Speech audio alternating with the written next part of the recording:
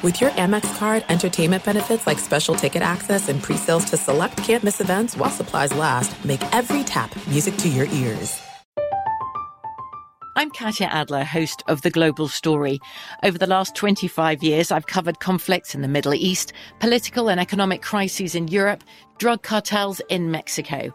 Now I'm covering the stories behind the news all over the world in conversation with those who break it.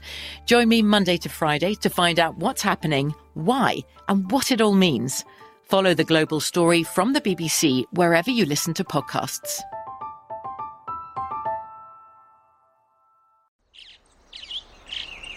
Getting ready to take on spring? Make your first move with the reliable performance and power of Steel battery tools. From hedge trimmers and mowers to string trimmers and more, right now you can save $50 on select battery tool sets. Real Steel. Offer valid on select AK system sets through June 16, 2024. See participating retailer for details. When you buy Kroger brand products, you feel like you're winning. That's because they offer proven quality at lower than low prices. In fact, we guarantee that you and your family will love how Kroger brand products taste, or you get your money back. So next time you're shopping for the family, look for delicious Kroger brand products, because they'll make you all feel like you're winning. Shop now, in-store, or online. Kroger, fresh for everyone. The best conversations I have with my colleagues are the ones that happen when no one is looking, when we're not 100% sure yet what to write. Hopefully, having conversations like this can help you figure out your own point of view. That's kind of our job as Washington Post opinions columnists. I'm Charles Lane, Deputy Opinion Editor. And I'm Amanda Ripley, a contributing columnist. We're going to bring you into these conversations on a new podcast called Impromptu. Follow Impromptu now, wherever you listen.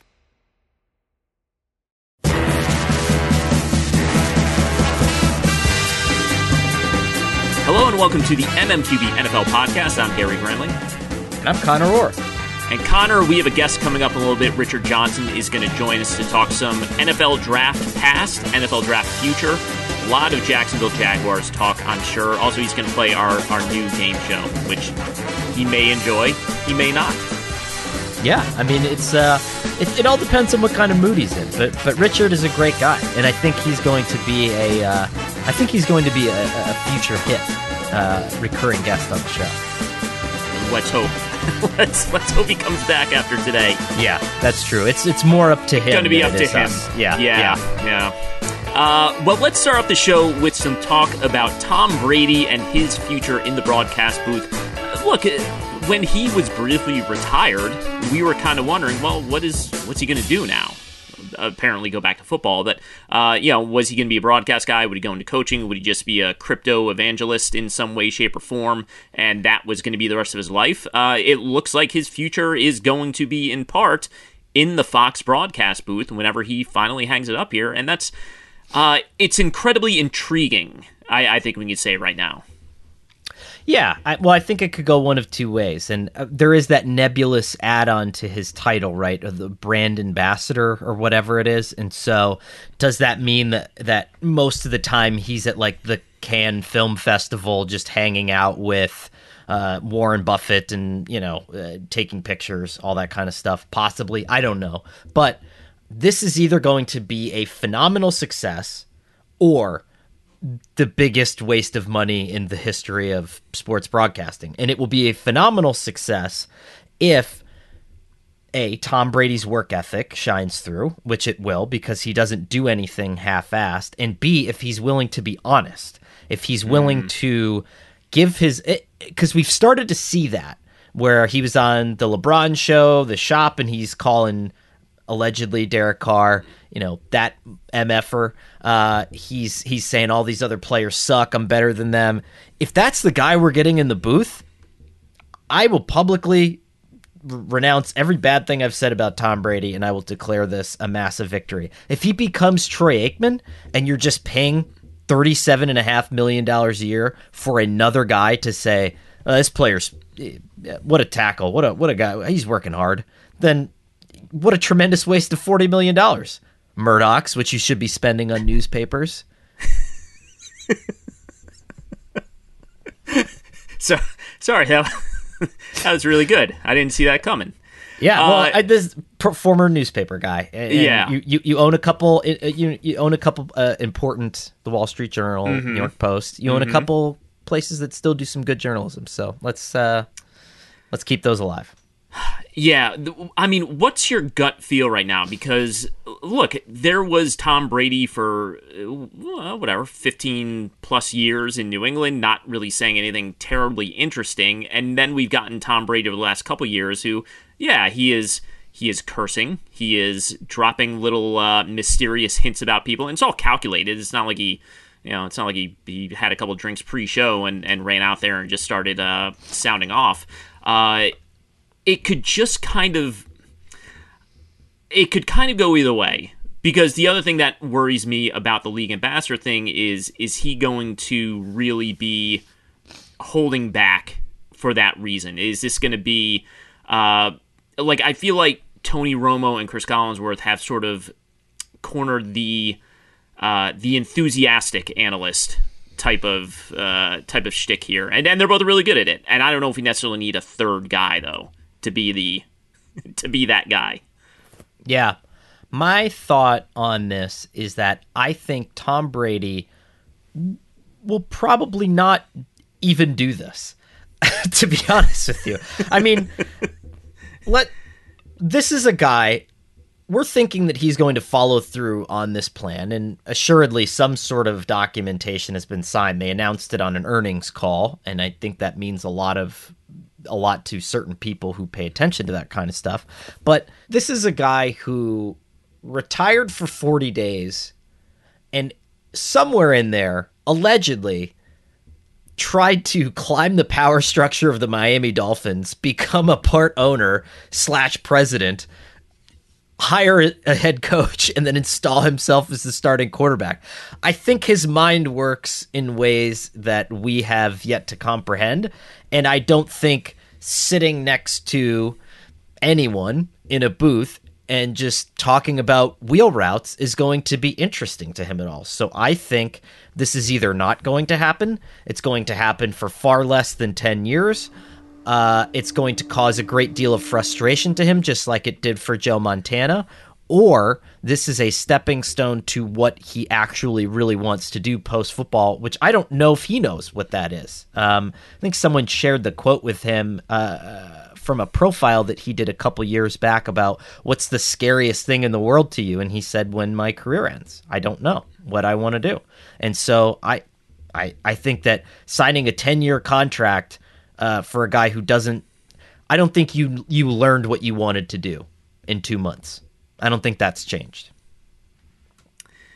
One other headline to get to here: Josh Lambo, former Jaguars kicker, is suing the team over Urban Meyer kicking him, and is saying it had a very negative effect on his career. He obviously did not make it very far into the 2021 season before he was let go.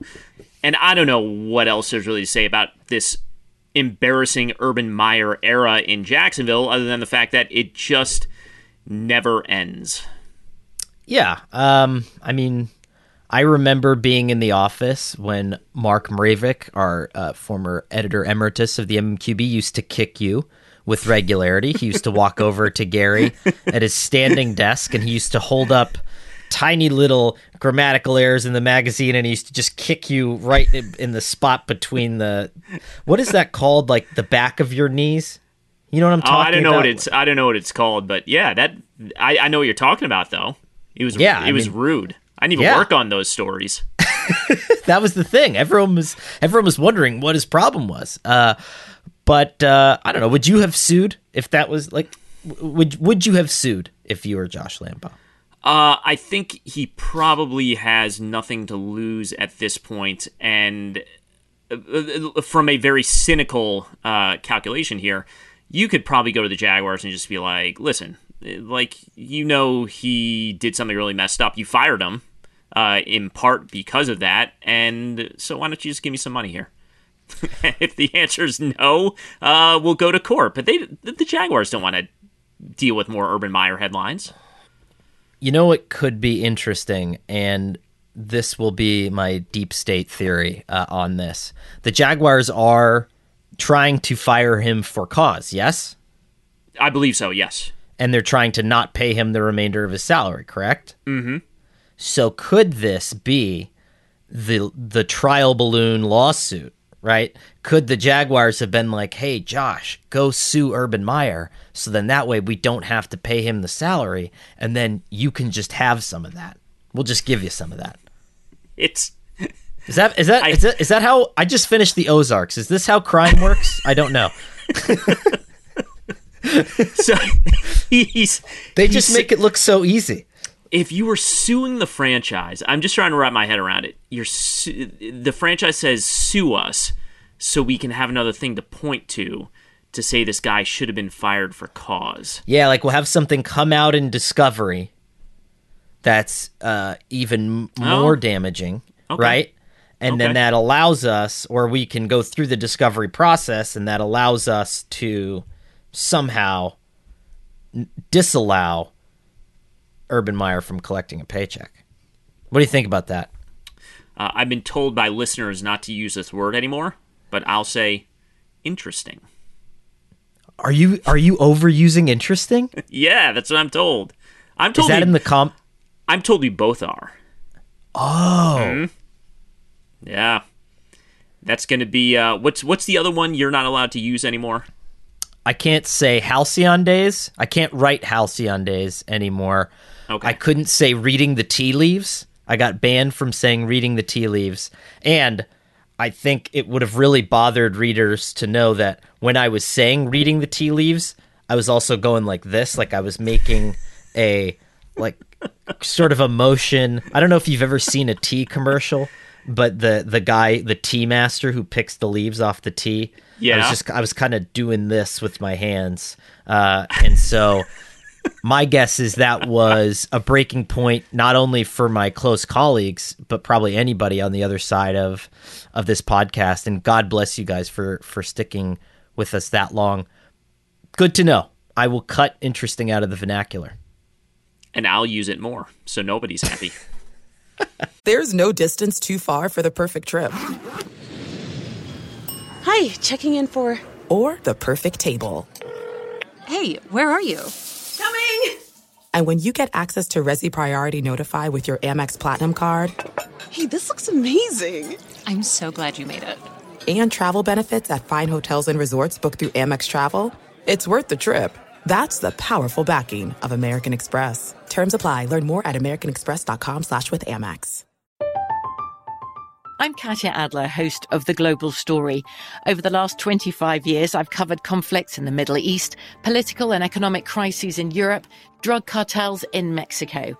Now I'm covering the stories behind the news all over the world in conversation with those who break it. Join me Monday to Friday to find out what's happening, why, and what it all means.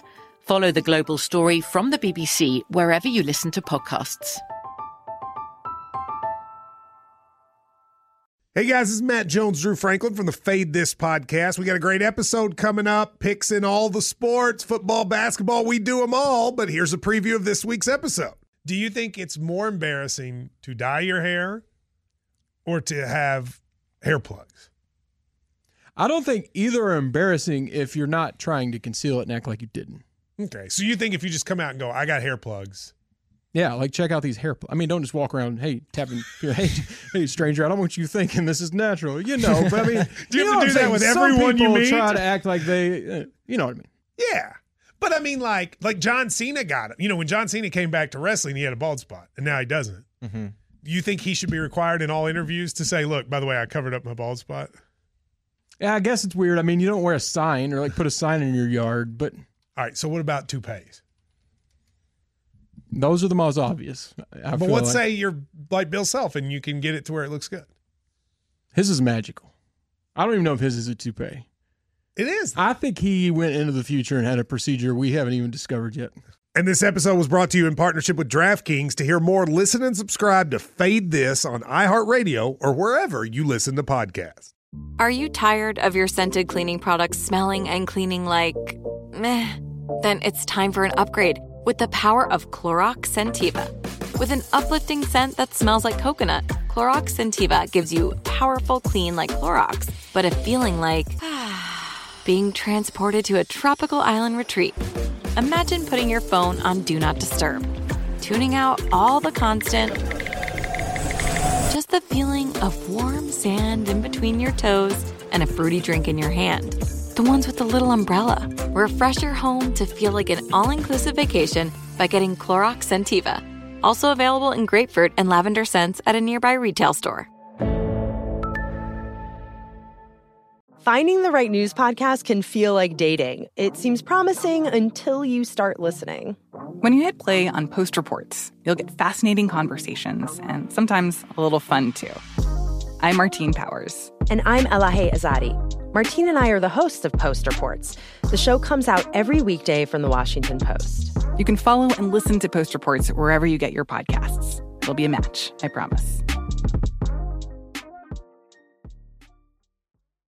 All right, we welcome in our first guest, like ever. We never have guests. Woo! Richard Johnson of Sports Illustrated joins us to talk a little bit about that draft and also talk a little bit about some Jacksonville Jaguars recent history. This is not the first NFL podcast I have been on as the resident Jacksonville Jaguars expert. That the only resident Jacksonville Jaguars expert that my friends in NFL media know. For a team that's won, 3 games in the last 2 years? Yes. They've had a lot of interesting things happen. I have a friend on the beat, and I joke with him. I'm like, it's every day with this team. Because sometimes it really, at least during the season, it was absolutely every day with this team. Mm-hmm. I grew up a Browns fan, obviously no longer, but Jacksonville feels more somehow wilder and more chaotic to me. Like the Browns had that real sweet spot in the middle where they were just operating like a normally bad team, where it was just like, let's just get a bunch of crappy free agents and hire the wrong coach, wash, rinse, repeat. Now they seem to be back to epically doing weird things. But Jacksonville seems to, it's always very explosive. It's always very chaotic. I used to say that there was nothing worse than being bad and boring. Like that I'd rather have bad and interesting. True. And fellas, I disagree with that assessment. I fully disagree with that previous assessment that I had. I would like to revise that for the record. This sucks. Well, let's start more broadly here because you are also going to be our college football expert here. I don't want this to sound accusatory, but this wasn't fully your fault. But why was the 2022 draft so bad? Oh, boy. Well, look, it's not our fault to give you guys the best player, to get the players to be good. NFL coaches got to coach. Like, everybody knew that. I think everybody knew that last year's quarterback cycle was sort of a diamond in the rough, incredible quarterback class, transcendent quarterback class. I really thought that we'd at least have one. Going into this season, everybody thought Spencer Rattler was going to be QB1, and we'd at least have Spencer Rattler in this class. Obviously, that did not come to fruition for various reasons. Some Spencer's fault, some not Spencer's fault, to be honest. And Spencer's now at South Carolina, if you want to track his career as far as if we'll actually have a quarterback worth a damn in the next quarterback class in 2023. But yeah, I think part of it is, obviously most of it is we didn't have a good quarterback. The other part of it is, I think when you don't have a quarterback, what happens, right?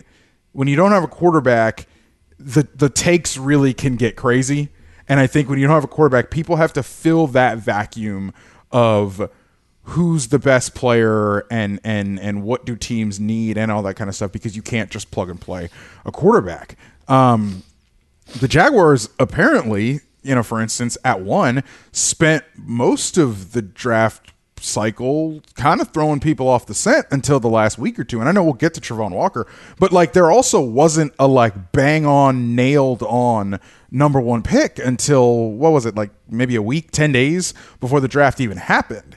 And so we really did kind of go into Thursday night with at least some semblance of intrigue. I thought they were going to take Travon Walker, but I was not 100% certain, really.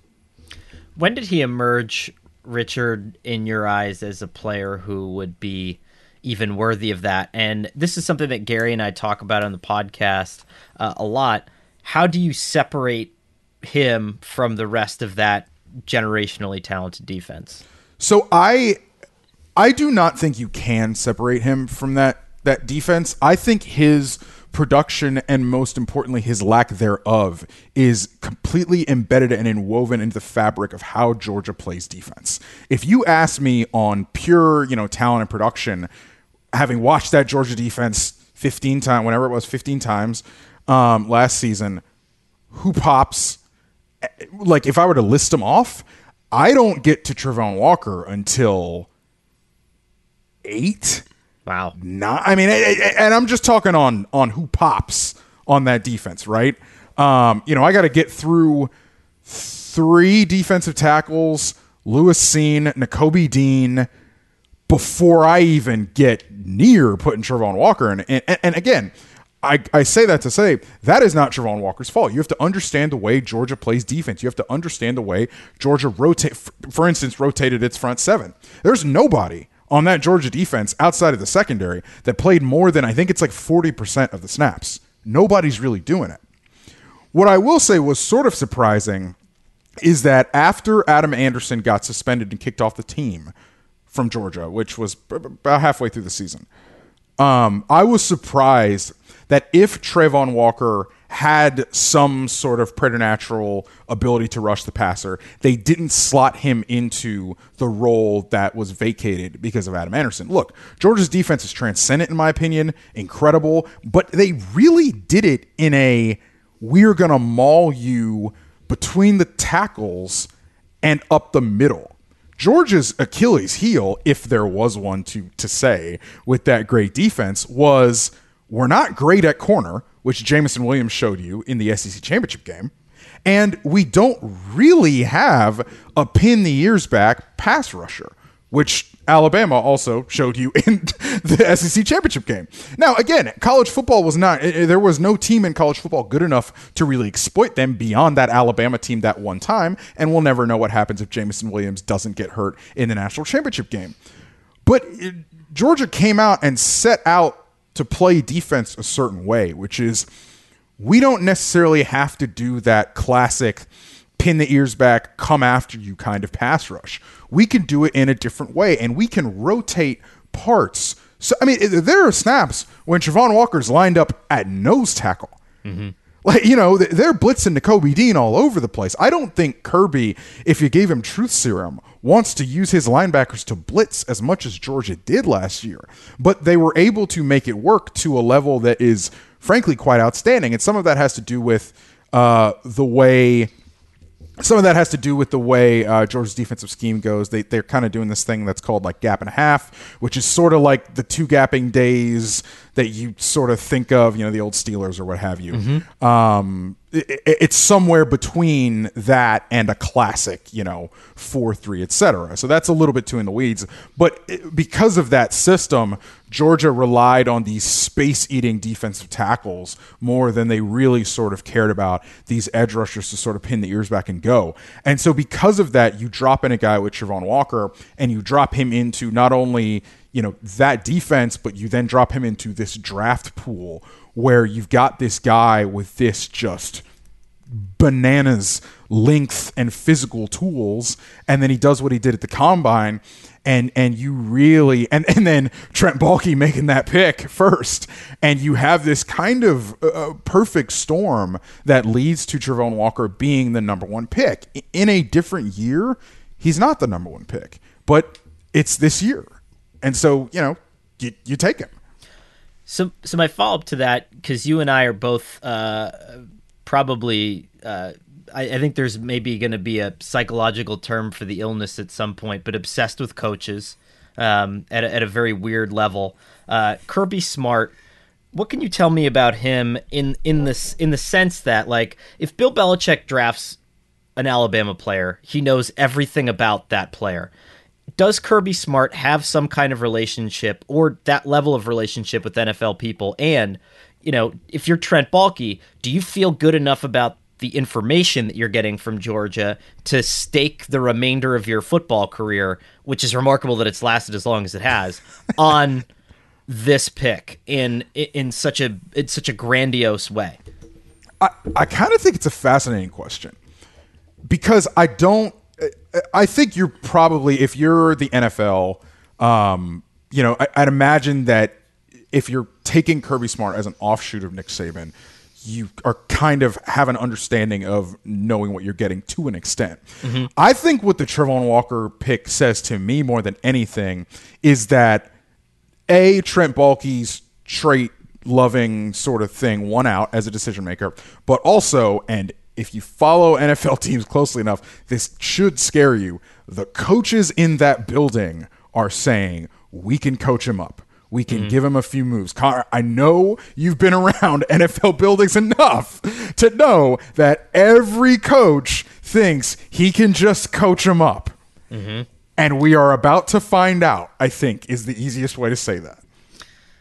Yeah, Gary, you and I have talked about that before. I mean, God bless Mike Caldwell, right? I mean, this is a precarious spot where you have this traitsy, off-the-charts athletic guy, and there's three scenarios that I see in my mind, and I'm curious both of your guys' thoughts on this. The first is that Travon Walker has a Khalil Mack-like rookie season. Like, he has a really good rookie season. You have Josh Allen coming off the edge on the other side. He is a prototypical edge on the other side, and he gets to the quarterback. The second thing is that he has a great season, but amasses no glamorous stats, right? And then the pick looks crappy by default. And it's only those people who care to watch a ton of Jaguars tape and say, no, he's actually really good, that are going to think that's a good pick. The third one is that coordinators just aren't that creative, and the pick is going to suck because he's being put in a bad spot. And, I think there's three ways to look at that.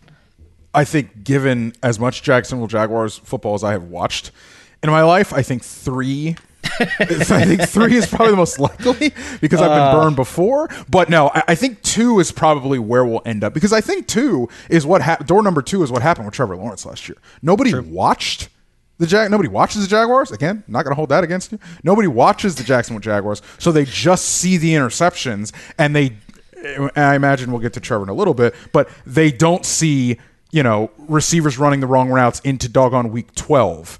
They don't see three receivers in the same spot against the Patriots on the road. God, you're going to wind me up.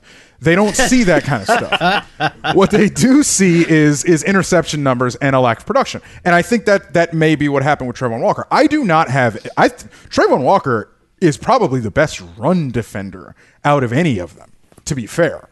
Go watch how Georgia defends the run, and you'll see it. Travon Walker is about the best run defender in that draft. But, there's no stat that they calculate for setting the edge. His PFF run grade may end up being pretty good, but they don't really give defensive player of the year for setting a hard edge and forcing the run back in between the tackles. So again, his pass rush toolkit, I don't want to say it leaves a lot to be desired because of what I said earlier about how much he was on the field. It's a similar thing to Jordan Davis. I don't know what your pass rush toolkit can really be because I know what I saw, which is not that much, but then I have to drop that into context and say, how much were you not allowed to show? How much were you not able to show? And so that is the question with Travon Walker, and that is where we get to. Coaches are going to say, I can teach him a move or two because he's got this length, and then you get, you give me hives. The other thing that's going to come up, and we have not seen the schedule yet. We're taping on a beautiful Wednesday afternoon here, but the Jaguars need some Sunday night football games, so Chris Collinsworth can sort of put the focus on Travon Walker and here's a guy exactly. He's not going to get that. He's just going to be on with. Spiro Dides at 1:00 on CBS. I like Spiro, and I feel bad that we always pick on him. He calls the worst. He's a good broadcaster, but he calls the worst game every single week. It is the worst. Him and Andrew Catalon. I get a lot of him and Andrew. Who, again, I think Andrew Catalon's fantastic, but they're sticking my guy with Texans Jags at 1:30 at 1 o'clock. It's constant. It ain't great. Well, let's move on to Trevor Lawrence here. There is that. I noticed this week there's a highlight reel being circulated here on Trevor Lawrence. I always am wary to dip a toe into the if you take Mitchell Trubisky's best 20 throwers from last season, it's really good type of camp. Look, we are, I don't want to necessarily speak for you here, Connor, but we are a pro Trevor Lawrence podcast here. We're also a pro Daniel Jones podcast here. So I don't know how you take that, Richard, at this point. But where does Trevor Lawrence stand here after, obviously, what was a rocky rookie year for a number of reasons? I am not worried about Trevor Lawrence at all. I try not to be watch the games guy, but folks, you gotta watch the games. You gotta watch it. You gotta watch what this young man is dealing with over the course of a 60-minute football game of 65, 70 odd snaps with what the Jags had or didn't have. My young man is out there fighting for his life. And I actually really don't think offensive line was not that bad, to be honest with you. I think that offensive line is average, and I think I'll take average. Like, you can win with average. The Bengals just went to the Super Bowl. You can win with average. You can't win with bad or below average. I think the offensive line was fine. Running back, I think the world of James Robinson. We'll see coming off that Achilles injury, but I thought the world of James Robinson until he got hurt. Outside of that, I like DJ Chark a lot. I'm kind of pissed they didn't re-sign him. That's a different story. Outside of that, he had nothing to throw to. I have a buddy who is a big Lions fan who's like, Marvin Jones is really good. Like, he played really well with Matt Stafford. Didn't see it. Laviska Shenault, whether it's square peg in a round hole or whatever, Laviska Shenault, I do not think is an NFL number 2 receiver in your receiving core.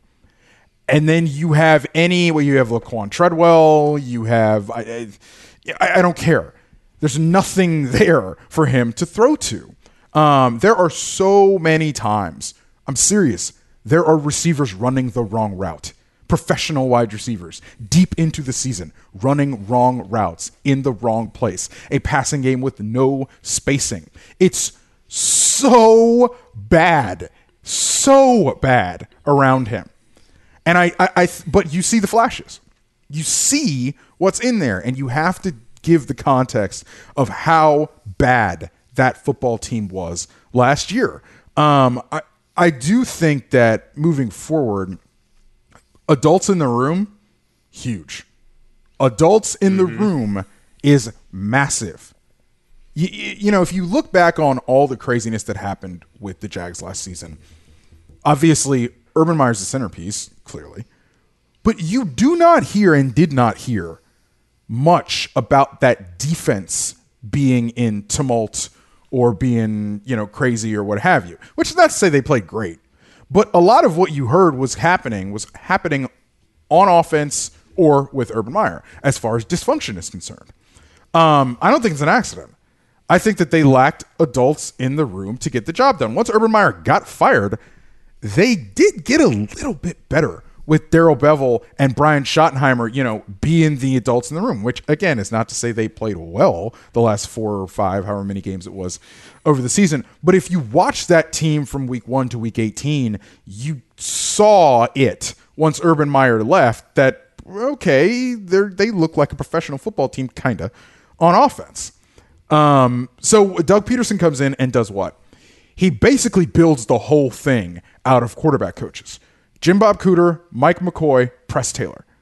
Those guys are the Jaguars' sort of quarterbacks phalanx around Trevor Lawrence to try to get the best out of him. And that's what Doug did in Philly to get the best out of Carson Wentz. And they did that one year. They almost won the damn MVP before he got hurt. So I understand what Doug's trying to do. I understand what the Jags are trying to do to get the most out of this guy. But I just don't throw everything out last year, but understand the context of what it was. And understand that I think you're seeing a very talented player, kind of like Justin Fields. Some of those mistakes are testing the limits of what I can do. Like, it's not a guy who was dropped in like Mac Jones into something that, hey, dude, just keep it on the tracks and we can make the playoffs. Like, that's not what either of those teams were. I'm told Justin Fields has a really good supporting cast, Connor. Yeah, I started that fight again today. I put them last in the power rankings, and I someone dug up. So Richard, for your own edification and for everyone else in the podcast that hasn't followed my blood feud for the last 4 weeks, I wrote that the NFL needed a transfer portal so Justin Fields could get out of Chicago. Needless to say, that didn't go over well with people in Chicago. And so I said, okay, I'm not going to say anything until the draft goes by. Draft went by, and they did nothing to help him. And I said, holy crap, your left tackle is Tevin Jenkins, and he's playing outside zone, and we have no idea if he can play outside zone. And your right tackle, I think, was the 5th-round pick from that year. Again, like, no idea if he can play outside zone. You just signed Nate Peterman, like, 8 minutes ago. Don't tell me you're trying to win games this year. Like, it's just not. It's not a feasible argument. And someone dug up my mock draft from 2 years ago and said, see, he had Tevin Jenkins as a 1st-round pick. He just hates the Bears. I don't hate the Bears. I like to see people stay healthy and have long careers. And I want Justin Fields to get out of there. But it makes me happy that you seem to at least have some semblance of faith in Trevor Lawrence in Jacksonville, where it's not the same kind of situation where I don't feel like I have to. I feel like I don't have to put on the heavy gear and just kick the door down in Jacksonville and kidnap him and get him out of there. That's what I'm going to do to Justin Fields. Like week 4, everyone's going to be like, he can't start the game because we don't know where he is, and I'm going to be taking him to Pittsburgh and just begging Mike Tomlin to somehow trade for him. That's what I'm going to be doing. I'm not thrilled that they didn't take a receiver at 33. The building the whole plan out of linebackers as far as your draft cast is concerned is interesting. I would have liked another receiver.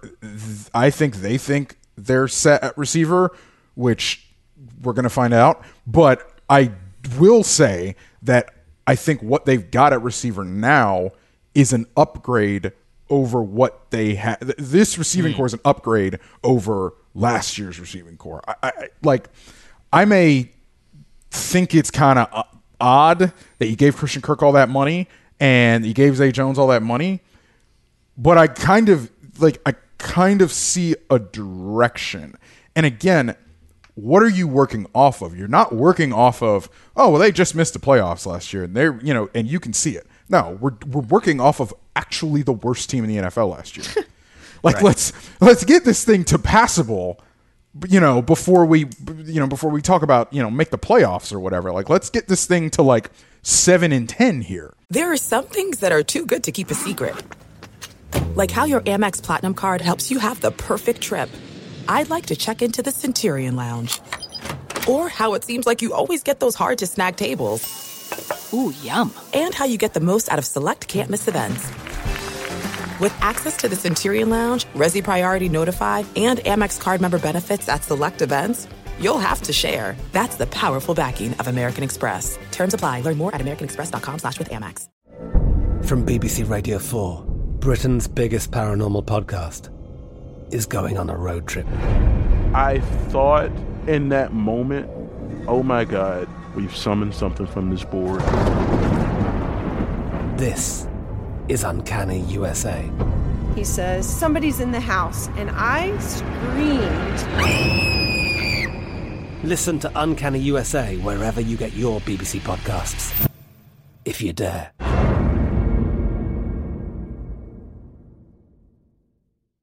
Are you tired of your scented cleaning products smelling and cleaning like meh?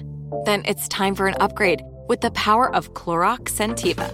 With an uplifting scent that smells like coconut, Clorox Scentiva gives you powerful clean like Clorox, but a feeling like being transported to a tropical island retreat.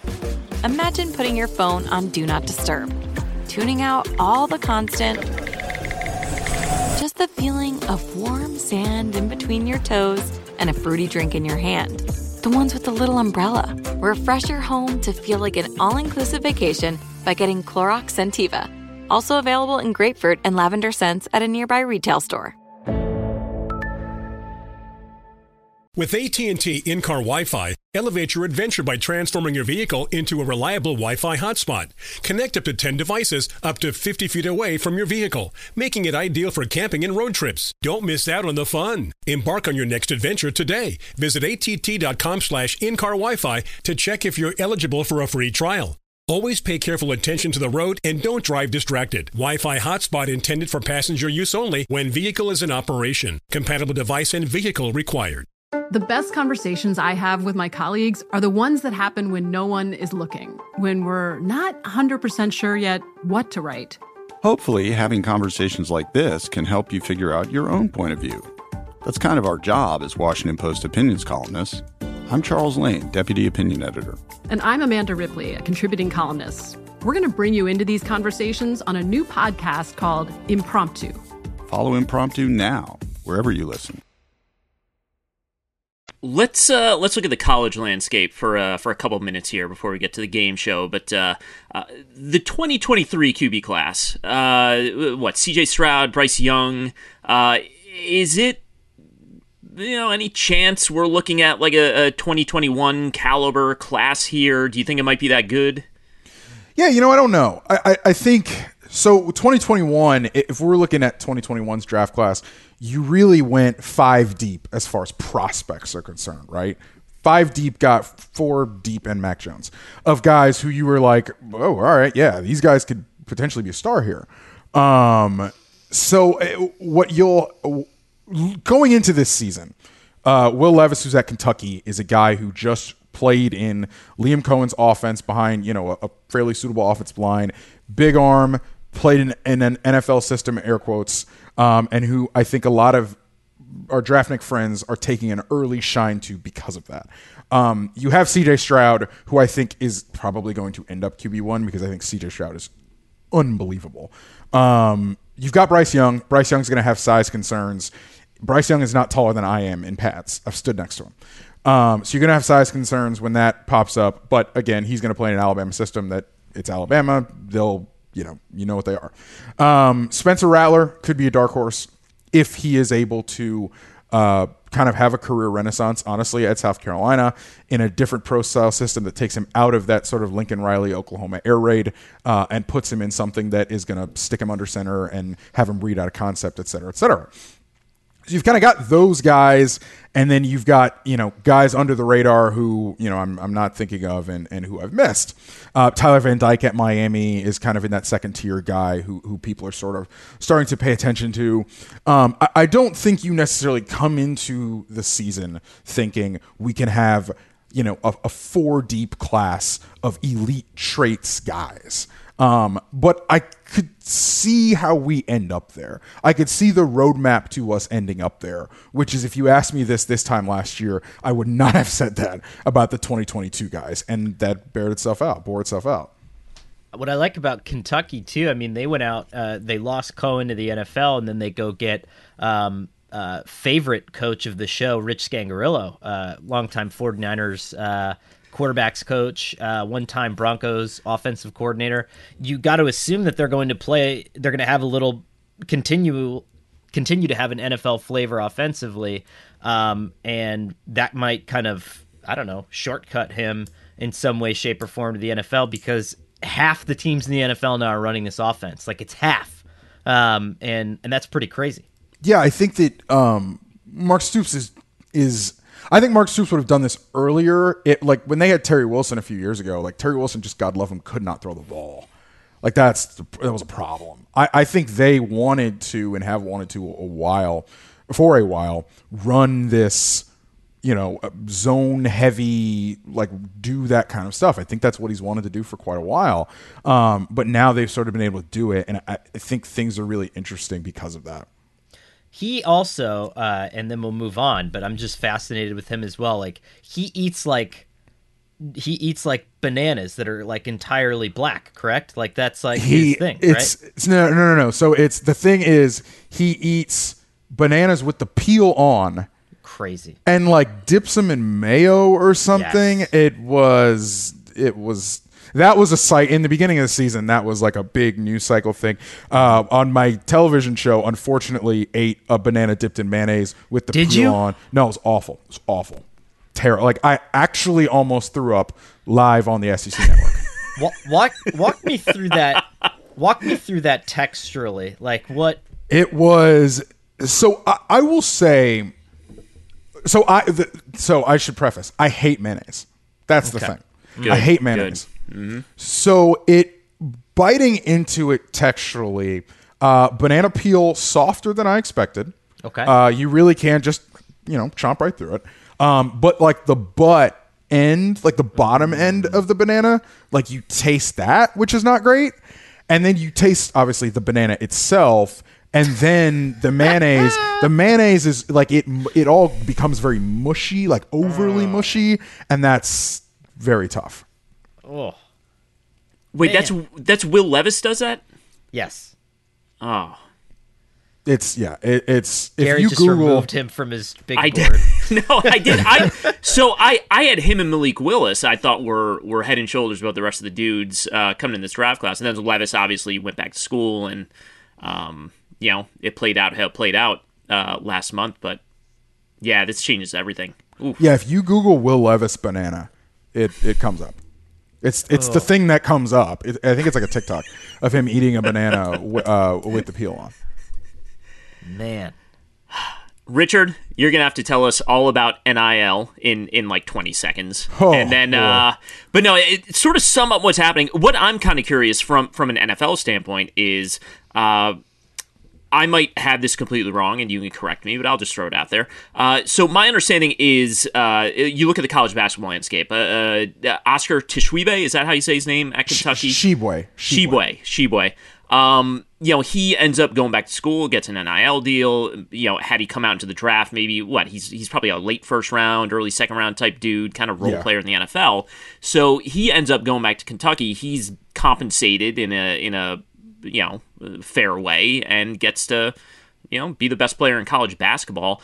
Are we potentially going to see that with let's say there was a Tim Tebow type coming down the pike here, who was a very good college football player who maybe didn't quite translate to what goes on in the NFL here? I don't think so. Like, I don't think they're 1-to-1, to be honest with you, because I think with basketball players, you have the G League as like a stopgap for those guys. You know what I mean? Like, if you're an Oscar Tshiebwe, it is go to the NBA, get underdrafted or maybe not drafted, go to the G League, make some money, go to Europe, make some money, or go back to college and, by the letter of the law, not make any money, even though, come on, it's Kentucky.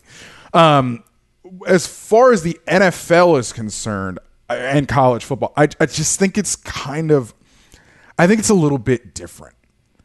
Because, if you get drafted, you're going to get paid. And you may not make the team if you're drafted, third day, but you're still going to get drafted. You're still going to get paid. Like, I think the calculus is a little bit different because of what is between the two leagues, so to speak. I think that NIL in that respect is going to be pretty big for men's college basketball because of that. I think you're going to start to see players who are fringe stay in college because they can stick in college and they can be paid sort of over the table, et cetera. So I think that's kind of the upshot of NIL for college basketball is concerned. But NIL, it's crazy. I think it's the easiest way to say it. I'm not going to say it's not crazy. I'm somebody who thinks that players should be paid. I think the biggest problem we have with the system is it boils down to this. We opened up unfettered capitalism in 2022. If we would have done that in 1960, we'd have different problems. We'd have smaller in scope problems because we weren't handing out $150,000 to kids in 1960 because the sport was not as big as it is now in 1960. But because you waited and waited and waited a century to do this kind of stuff, capitalism's got a lot of catching up to do. And we are right now reaping what has been sown over the last 100 years. It is not directly the fault of the administrators in college sports who are here right now for dealing with these problems. Yes, they are complicit given the last 15, 20 years that they may have been in this career and have not done anything. But they are not to blame for the 80 years prior. But they're part of the problem, and they're here now, and they are the ones dealing with the problem. So yes, you're going to hear them complaining. You're going to hear them kvetching. You're going to hear them, gnashing teeth and screaming bloody murder, the history about the future of college sports and all this kind of stuff. I think a lot of these are pretty substantial growing pains, but they are still growing pains. I think at the end of the day, this is better than what came before, which is allegedly they're not getting paid. Now, that is not to say this system is perfect. That is not to say this system does not need to be changed and refined and gotten to a much better place than it's at right now. This is progress. And I think this is kind of the seedy underbelly of progress sort of laid bare for everybody to see. I was just going to say, what's Mark Emmert's deal? I mean, he was, to those of us who don't cover college sports, he was the face of a super unpopular, bad system for so many years. But, look, I get the sense that he was also really not very good at his job. And I think a result of it is we're seeing it now. Like there was no they were not proactive in seeing that this was going to come at some point, and now he's stepping down. So I guess it's not his issue anymore. But am I missing something here? No, I don't. First of all, and I am not the person who's going to sit here and defend Mark Emmert. But I will say this: Mark Emmert's job, and he's retiring next summer. Mark Emmert's job is both the same and different from a Roger Goodell's job. Like, Roger Goodell's mandate is pretty clear. Like, you've got these 32 guys, and they basically just want to make a lot of money, right? And so figure out the TV deals. Maybe you suspend a guy or two and people complain about it, but, just to make us a lot of money. That's not really the case with college sports. There are too many stakeholders behind Mark Emmert for Mark Emmert really even to have a clear mandate of what he's supposed to be and what he's supposed to do. There's 1,300 member schools in the NCAA, beyond the 100 some odd that you really care about because they play high level either football or men's basketball or both. Mark Emmert's, the easiest mandate is, hey, buddy, make sure the men's basketball tournament makes a lot of money. Now, it does. Where Mark Emmert has erred is, in one, the fact that they didn't really spin out the women's basketball tournament and use that as a cash cow, which they should have done. Mm-hmm. And I think they're going to in another couple of years. That's one of the reasons the membership doesn't like him. The other thing is that, and this goes back to a chicken and the egg of, it's not necessarily Mark Emmert's fault, but Mark Emmert is reaping the sins of the 80 years that came before him. The NCAA has to defend in court amateurism. If it doesn't defend amateurism, the whole thing collapses tomorrow. And there's some people who may think that that's a great idea. But the NCAA has to defend what I think everybody understands is fairly indefensible. And by everybody, I mean it's gone all the way to the Supreme Court, and Brett Kavanaugh, who does not, me and Brett Kavanaugh do not agree on much of anything, I think, if you sat us at a table, but we do agree on this. And the NCAA lost, I believe it was 9-0 in front of the Supreme Court regarding, what its mandate is. And you read some of those opinions, they are searing as far as what the NCAA is. And they are just begging somebody to continue to sue the crap out of the NCAA so we can roll this thing up to the Supreme Court over the course of years. The NCAA has to defend the indefensible in court. And because you're defending the indefensible, you will lose. And they have continually lost in court over the last 5 or 6 years, and they're going to continue to do so. So it's a slow bloodletting of what this thing was set up to be. I do think the NCAA has a place in the future. Someone has to run the thing, whatever the thing changes to be. Like, someone's got to run it. If you get rid of the NCAA tomorrow, like, there's going to be another NCAA-ish thing to run the thing, because somebody's got to run the thing. The NCAA's mandate should probably be scaled down quite a bit. Run the championships, make a lot of money off the Final Four, probably leave high-level football to its own devices, because a lot of those programs, most of those programs, don't want to, divorce football from men's basketball, for instance, or from Olympic sports. Like, there's not really appetite for that. But I think a future where football is, more and more divorced from the rest of the enterprise is where we're heading. Elon Musk makes a lot of sense. Just throw him up there. Just kidding. There are some things that are too good to keep a secret. Like how your Amex Platinum card helps you have the perfect trip. I'd like to check into the Centurion Lounge.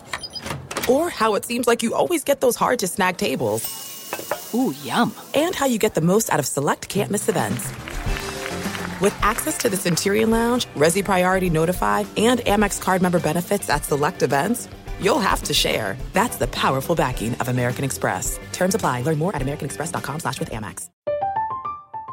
I'm Katya Adler, host of The Global Story.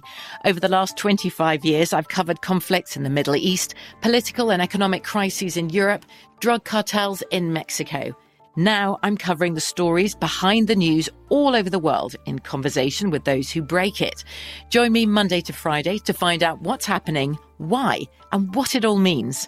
Follow The Global Story from the BBC wherever you listen to podcasts. Are you tired of your scented cleaning products smelling and cleaning like meh? Then it's time for an upgrade with the power of Clorox Scentiva.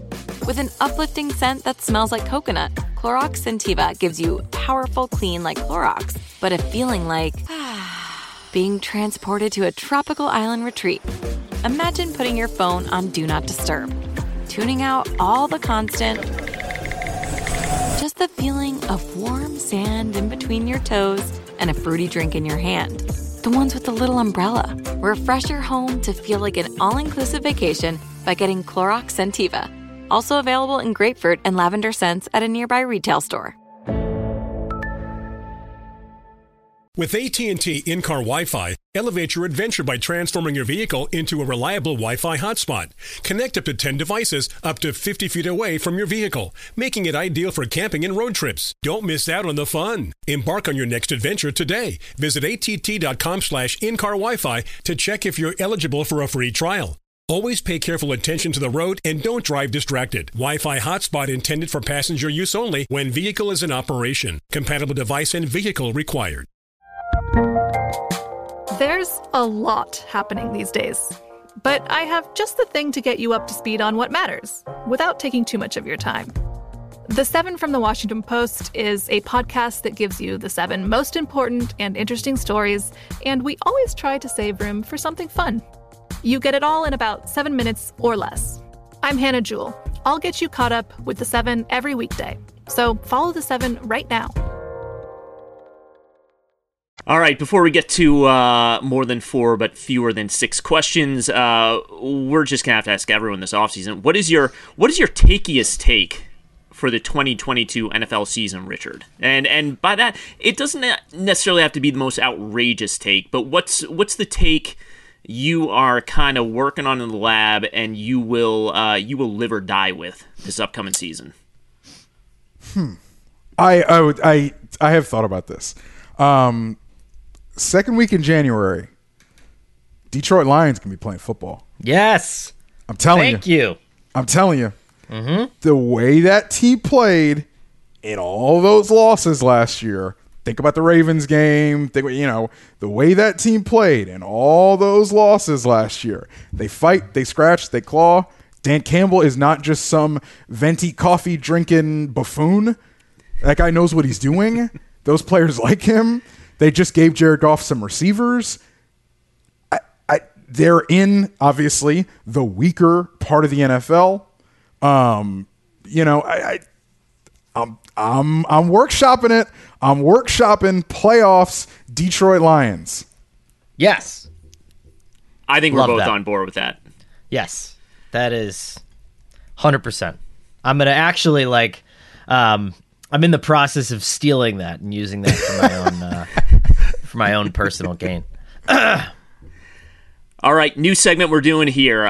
You remember back in the day, Craig Kilborn used to do 5 questions at the end of interviews, and we can't use 5 questions, so we're calling it more than 4, but fewer than 6 questions. This is with Richard Johnson. You are the first person who has ever done these. Connor, I guess you take the evens, I'll take the odds, and we'll go from there.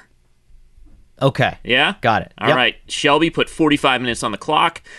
First category is geography. What is the southernmost team in the AFC South? The southernmost team in the AFC South. This is a trick question. It's the Texans by latitude, isn't it? It is. That is correct. Wow. Yeah, there One it on is. the board. All right, this one is in the science and arithmetic category. Which number is greater, Richard? Urban Meyer games coached in the NFL or Tim Tebow career starts at quarterback in the NFL? Oh, my God. Tim Tebow career starts at quarterback. Wow.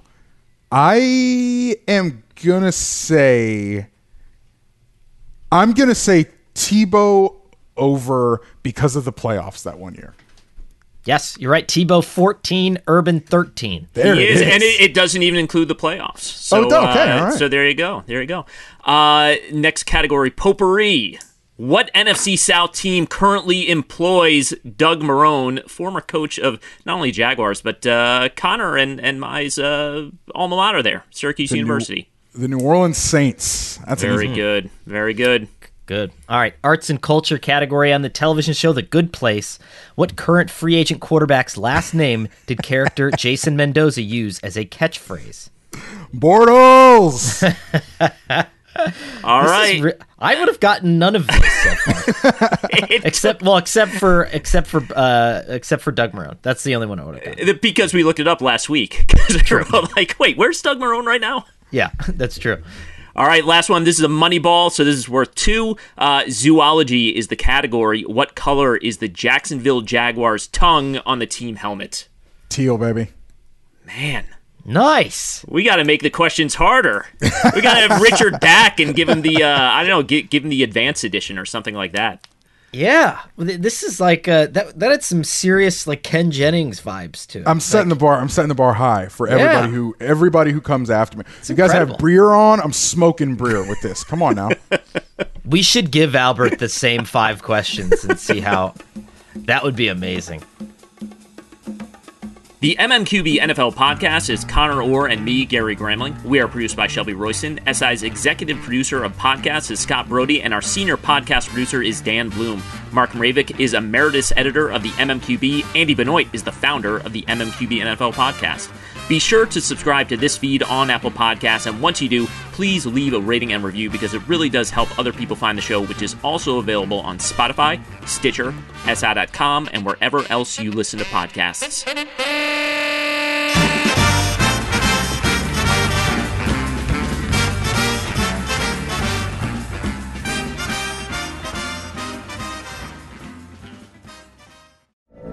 From BBC Radio 4, Britain's biggest paranormal podcast is going on a road trip.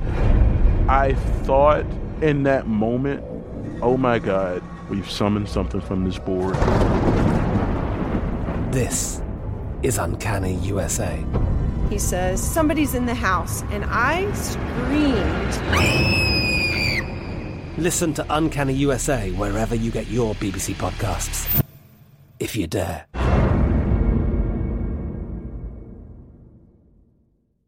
There's no distance too far for the perfect trip. Hi, checking in for... Or the perfect table. Hey, where are you? And when you get access to Resi Priority Notify with your Amex Platinum card... Hey, this looks amazing. I'm so glad you made it. And travel benefits at fine hotels and resorts booked through Amex Travel, it's worth the trip. That's the powerful backing of American Express. Terms apply. Learn more at americanexpress.com/withAmex. I'm so excited to tell you JCPenney and country music singer-songwriter Walker Hayes are partnering together on a new limited-time men's collection for the everyday guy. What I love about Walker Hayes is his laid-back nature. He's a family man, and being a country megastar while also having 7 kids, you know he likes to keep his style cool and casual. This new collection is perfect for the guy living the t-shirt life or someone wanting some fresh options that feel just as good. It's easy to wear, affordable styles that celebrate the ultimate family man, along with the quality, durability, and sensibility dads appreciate. Available online Saturday, May 4th at jcp.com and in-store Thursday, May 16th. Just in time for Father's Day. Limited time only. JCPenney, make it count. Getting ready to take on spring? Make your first move with the reliable performance and power of Steel battery tools. From hedge trimmers and mowers to string trimmers and more, right now you can save $50 on select battery tool sets. Real Steel. Offer valid on select AK system sets through June 16, 2024. See participating retailer for details. Open a limited-time 11-month certificate at Kemba Financial Credit Union. At 5.25% APY, it's more than triple the national average, plus it's a safe and secure way to grow your money. Visit your local branch or kemba.org/cd for details. Offer expires May 31st, 2024. APY equals annual percentage yield. Restrictions apply. $500 minimum and $250,000 maximum deposit. Advantage status required. Comparison based on bank rate average. Federally insured by NCUA.